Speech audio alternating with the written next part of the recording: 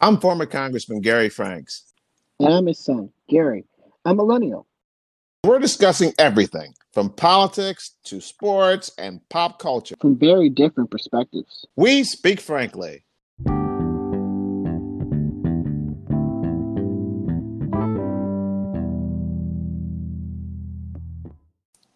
Well, welcome back, basketball fans. And I am here with my son, Hey, how's it going, guys? Gary Jr., and I'm former Congressman Gary Franks. We're doing the top 25 basketball players from 1960 to 1990 in this segment. And then a little later on, we're going to do from 1990 to 2020. And then after we've done both of those segments, we will combine the two and come up with the top 50 basketball players of all time. And I played the game, folks. So this is not something that you're getting from one of those guys on ESPN or on Fox, guys who haven't even looked at played with a basketball before. No less played in a level in which I played. As I've talked about before, I have the privilege of being cut by Elgin Baylor, but I was on a professional basketball court when that happened. I have played the game, and some of these folks I've actually played against in one shape, form, or fashion, or knew. And we talked about that in a earlier podcast. We have gone through my list of 15 and my son, Gary Jr.'s list of 15. He will communicate with you, and then we will go on and touch upon our remaining 10 for our first segment. In my first 15, even though we're not ranking the players at this point, in no particular order, Kareem Abdul-Jabbar, Wilt Chamberlain, Bill Russell, Oscar Robertson, Jerry West, Bob Pettit, Elgin Baylor, Isaiah Thomas, Larry Bird, Magic Johnson, Alvin Hayes, Moses Malone, and David Thompson. And I sure hope that equals 15 or 16. My 16th one was Bob Cousy, so that would give me 16. Did that make a mistake, Gary? Is that pretty much where we stand at this point? Yeah, we actually have two more that we talked about as well. Dr. J, Julius Irving. Oh, yes. Yeah. And actually, I believe that was the only one. Yeah, I had James Worthy on mine, so we're one ahead on my list. So I have 17 on my list, and I believe you have 16. Yeah, I still have to hear the overall argument for James Worthy, especially until you hear my other 9, Gary, because I think that we have some folks here on this list that are, I think, undeniable. You got to put them on a top 25 list. And then after that, folks, we're going to go back and kind of talk about guys who were on the bubble that, for one reason or another, we just couldn't put them on. And I'm going to mention another player who I do have a little bit of a soft spot for, and I mentioned him in our earlier podcast, and that's Pistol Pete Maravich. And Pistol Pete Maravich, as I said, on the last day that I got cut from rookie camp from the New Orleans Jazz, I saw him walk in, and he kind of looked at the rookies, and didn't faze him at all, obviously. And but yet everyone looked at him and stared at him, and he would be on my list. Probably if we had a list, a top 15 or top 10 all-time college players of basketball, he would definitely be on that list, having averaged about 44 points a game as a college basketball player.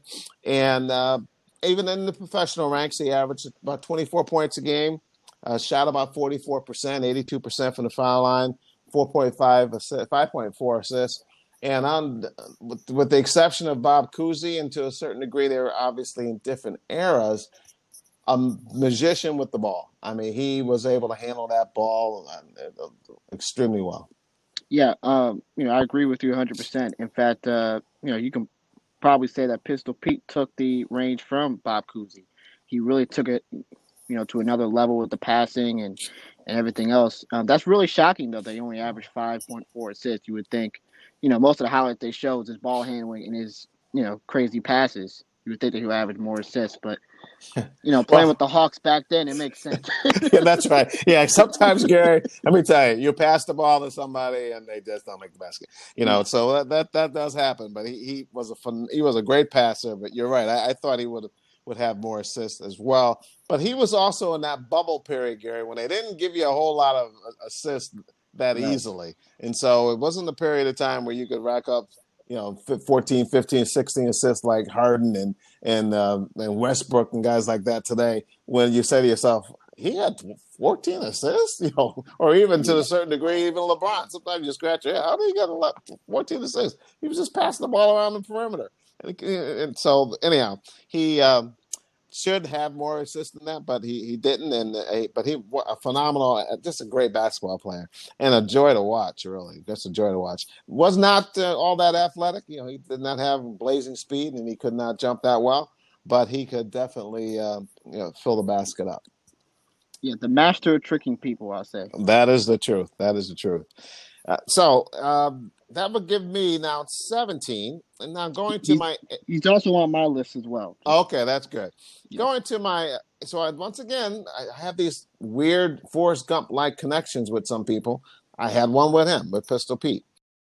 Following 3 terms on the City Council and 3 terms in Congress, former Congressman Gary Franks' consulting firm has helped scores of companies, large Fortune 500 firms, small businesses, and even startup companies secure millions of dollars in federal government contracts and international business opportunities. Congressman Franks, a Yale grad, author, Fortune 500 executive, and former visiting professor at Georgetown University, UVA, and Hampton University, will use his knowledge, experience, relationships, and strategic plan model to help you reach that next level of success. Schedule your participation in an upcoming webinar to learn just how Congressman Franks can help you. For more information, email gary@garyfranks.org now.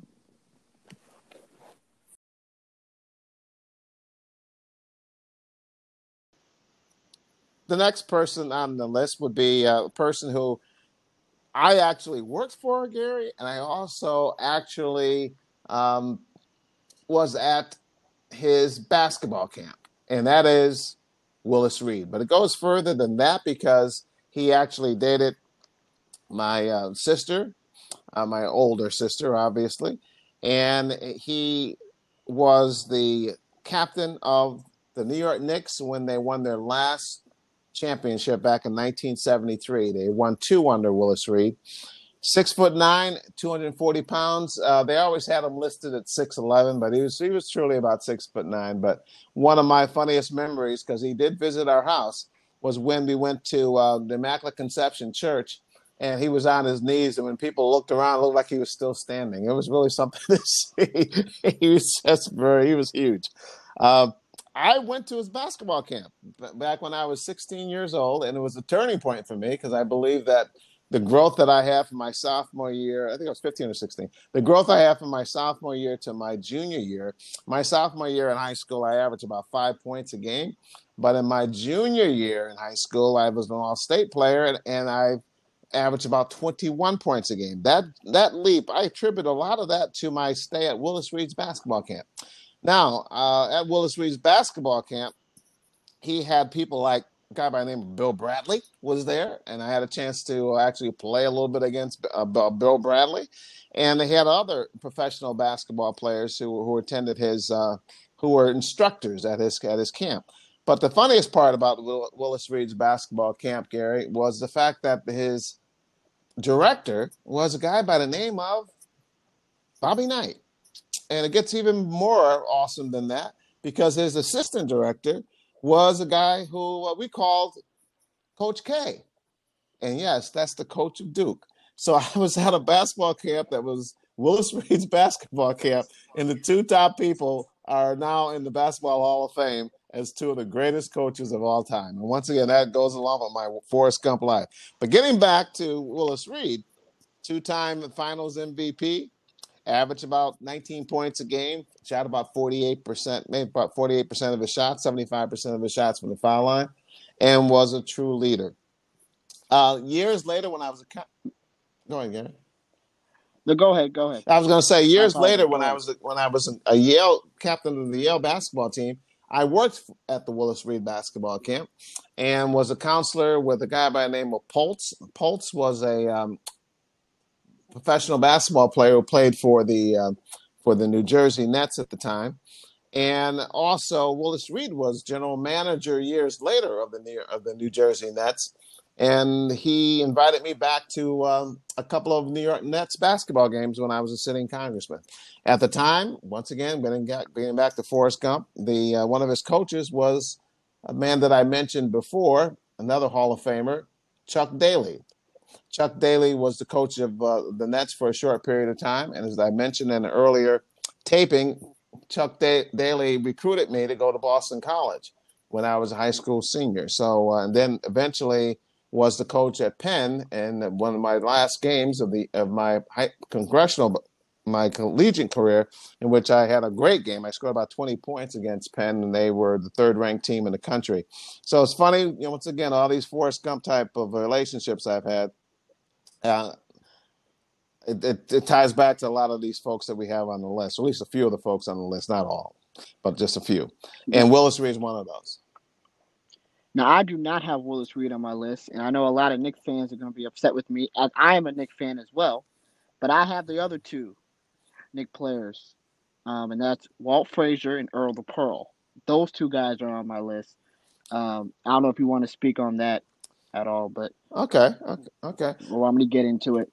But Well, no, I'll talk about one of them, that being Walt Frazier, because I do have Walt okay, I'll Frazier talk on about my that. list, but I do not have Earl Monroe, and he's one of my bubble individuals. So, and I'm gonna not quite get the 25. I'm gonna be at around 23, 24, because I do have some bubble people that I'm not going to be able to decide upon today, but we'll have it decided upon very soon. Definitely before we get into, or at the beginning of our segment, in which we're talking about players from 1990 to 2020. So I'll have it before that time. Walt Frazier, yes, once again one of the best defensive players to ever play the game, especially from the guard position. As I mentioned earlier, or in the prior episode, to see Walt Frazier go up against Jerry West was just great basketball. It was great basketball. Back when I played, and back in those days, Gary, you were able to hand check. And let me tell you, Frazier was much stronger than people would ever possibly believe. He actually played forward when he was in college, and Jerry West weighed about 180 pounds, and so Frazier was really able to contain West better than any other guard in the game, and it showed, because they won in 70 and they won in 73, and he neutralized Jerry West in those games. Didn't average 20 points a game overall. That's only because in his last 2 or 3 years, the Knicks traded him to Cleveland, and he only averaged about 10 points a game one year and 3 points a game another year. So that kind of brings down your scoring average. But his overall scoring average in the playoffs was about 21 points a game. He shot about 50% and made almost 80% of his shots from the free throw line. And once again, only 6 assists, but that's the era in which you didn't get assists like LeBron gets his assists today, like some of these players, like Westbrook gets his assists today. And it was a lot tougher to get assists back in those days. But he truly was a great basketball player. Now, for me, the reason why I put Earl the Pearl on my list is when you create, or if not create, emphasize a move in the spin move, that changed the game of basketball to me, because of the ability of using the spin move with hand checking, it allowed you to get some type of separation. And to me, I feel like that's the reason why I put him on my list. When you create something that's never been done before, that impact is phenomenal. So for me, that's why I put him on the list. If you look at his numbers, you'll see that, with the Bullets, he averaged, 24, 25 points a game, for a few years. And when he was with the Knicks, his average went down, but that was because of all the talent the Knicks had at that time. But for me, he makes my list. I can totally see why he's a bubble guy, but for me, he's on my list. Gary, he is so close for me. He did average about 18.8 points a game, and and shot about 47% made 47% of his field goals, 81% of his free throws. It's very close. Once again, a magnificent college basketball player as well. He played forward, at times center, even though he was only 6'3". The spin move, I tried to do it. I couldn't, I tried. But he had that spin move down where it just neutralized the fact that when someone was hand checking you, you used that against the person. So the person put his arm on you on one side, then you just spin away from that arm and you'll leave them there. So it was almost a counter spin move, a counter hand checking move that worked every time. And you would say to yourself, how in the world did he get free? And it's because the guy gave him a clue. He put his hand on him and then he spun. But back in those days, you could hand check, so it wasn't a foul. But Earl Monroe was a great basketball player. And back in 90, another little story here. Back in 1990, when I ran for Congress, I was hearing rumors that he was also thinking of running for Congress, and yes, as a Republican.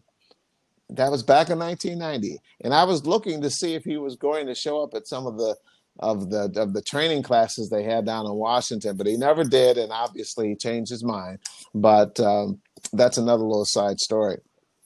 Great basketball player on the bubble for me, and that's because I'll jump right into my next person, and I have to have this individual on the list because to me, there's no other person that reminds me more of Durant than George Gervin. Both very, very thin. George Gervin was like 6'8", 6'9", about 185 pounds. I hate to say that. That's about what I weigh right now. And I'm not anywhere near 6'8". And the man could just score. I mean, you just could not stop him from scoring. He had all the moves. He was so smooth. He averaged about 26 points a game. He made like 51% of his shots and 85% of his free throws. 9-time All-Star. 4 times he won the scoring championship. He was just so much fun to look at because you'll say to yourself, why can't they stop this guy? And he'll just slip right by. It's almost like he would make himself thinner and just slide right through because they couldn't put a hand on him. Talking about hand checking, you couldn't put a hand on him because he was just so thin. But he was the Iceman because it did not look like he was sweating on the court. It looked like he just kept playing and scoring. The greatest finger roll in the history of the NBA, and it's also very interesting because some of his career was in the ABA. So some of his numbers, his best times was not in the NBA. But a phenomenal player, and I agree. He's also on my list as well.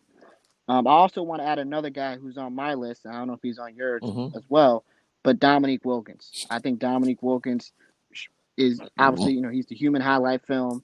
His incredible series against Larry Bird, in the 80s in the second round, the 7-game series, them going back and forth is one of the best second-round series in NBA history. He also, he was in the dunk contest, as we know, one of the greatest in-game and contest dunkers ever. And, also when he had his Achilles injury, he was still able to average 29 points a game in the 90s. But I'm going to give him a lot of his credit and recognition in the 80s as the best Atlanta Hawk player, in their history. Gary, I would ditto everything you have just said. The exception that I would make, however, I have him in my 90s through 2020 because his career went from 1982 to 1999. So he literally played most of the 80s, most of just about all of the 90s. So just for the sake of my being able to keep my list at 25 is the only reason why I do not have him in my list from the 60s through 1990, because there's no question when you do a list, he has to be on it. That's not even a question. So I agree. Yeah. So here's why the main reason is when I talk about the human highlight film, his athleticism, all that stuff was done in the 80s. He had the Achilles injury in 1990, I believe. So the second half of his career is completely different than the first half of his career. So that's why I put him in there. Okay. Well, I'm going to show him in my next group. So, but no question, he should be part of it. Just like Clyde Drexler, I have him in my other group because he played most of his career was in the 90s. So Right. I hear you on that. Now, some of the other individuals that I'm going to mention, you're going to say, well, I don't know about that.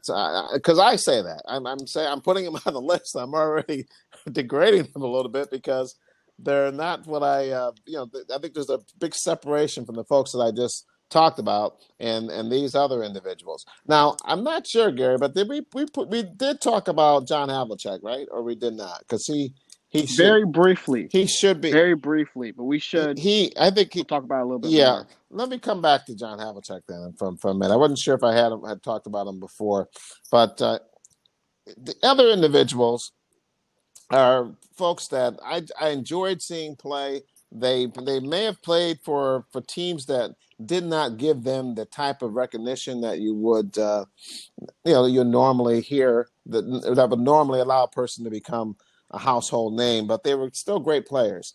Uh, and that would be Adrian Dantley. I'm going to group the two together. Adrian Dantley and Alex English.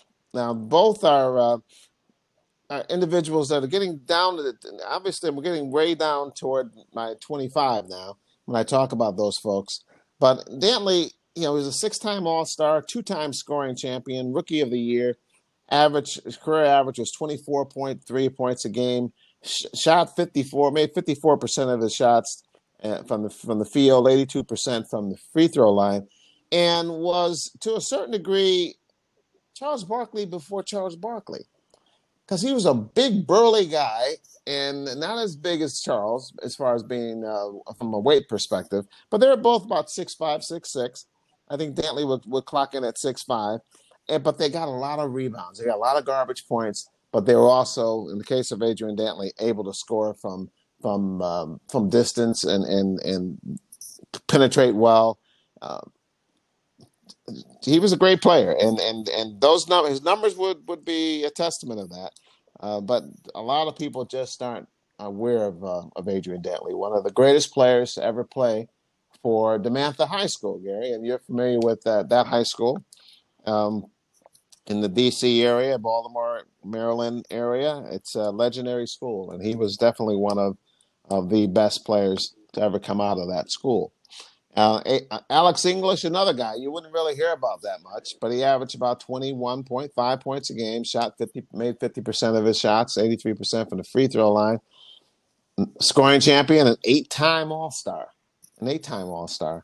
Um, Good player. Played at the University of South Carolina in college, but he played in Denver, and he just didn't see him that much. But I still have him on the list, and when I put him on the list, I say to myself, then you got to put Bernard King on the list. You say Bernard King averaged 22.5 points a game and an All-Star and scoring champ. So those three guys, I'm going to say that they're all very similar. That they put a lot of points on the board.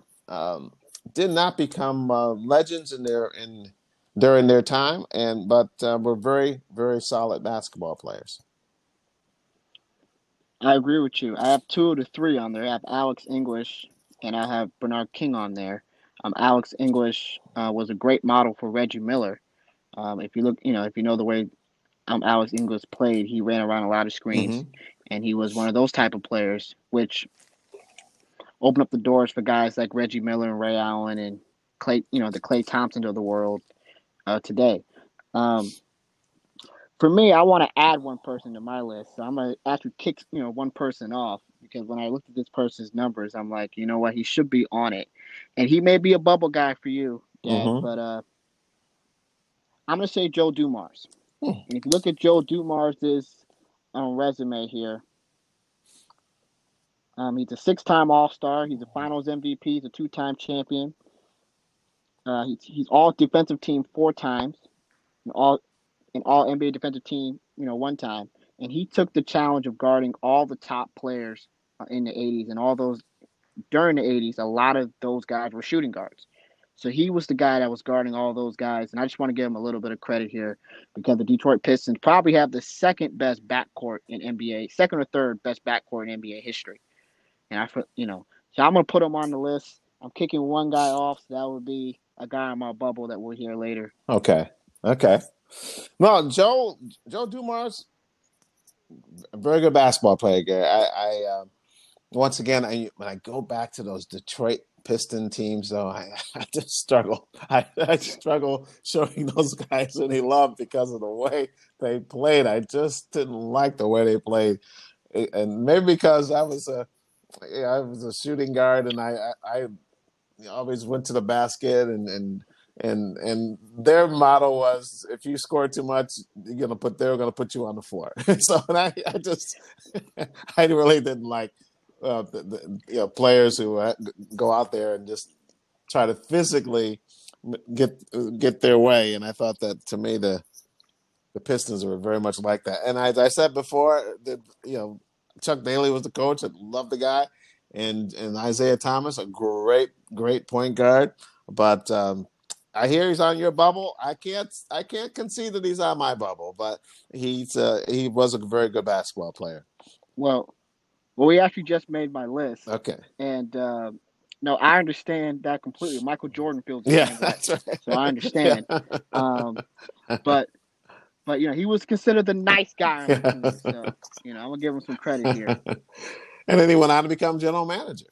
Now, my next person just didn't have a real long career. I mean, 65 through 1980. But the last 2 years of his career weren't anywhere near what it was when he was in his prime. And that's Rick Barry. Rick Barry, I tell you, he was a individual who, let's start from the beginning. He had a free throw, Gary. They shot from below and then just flipped it up. He put it between his legs and flipped the ball up. And everyone said, that is so crazy. He's not going to make a basket. And he he made 90% of his free throws. I'm sorry, his career was 90%.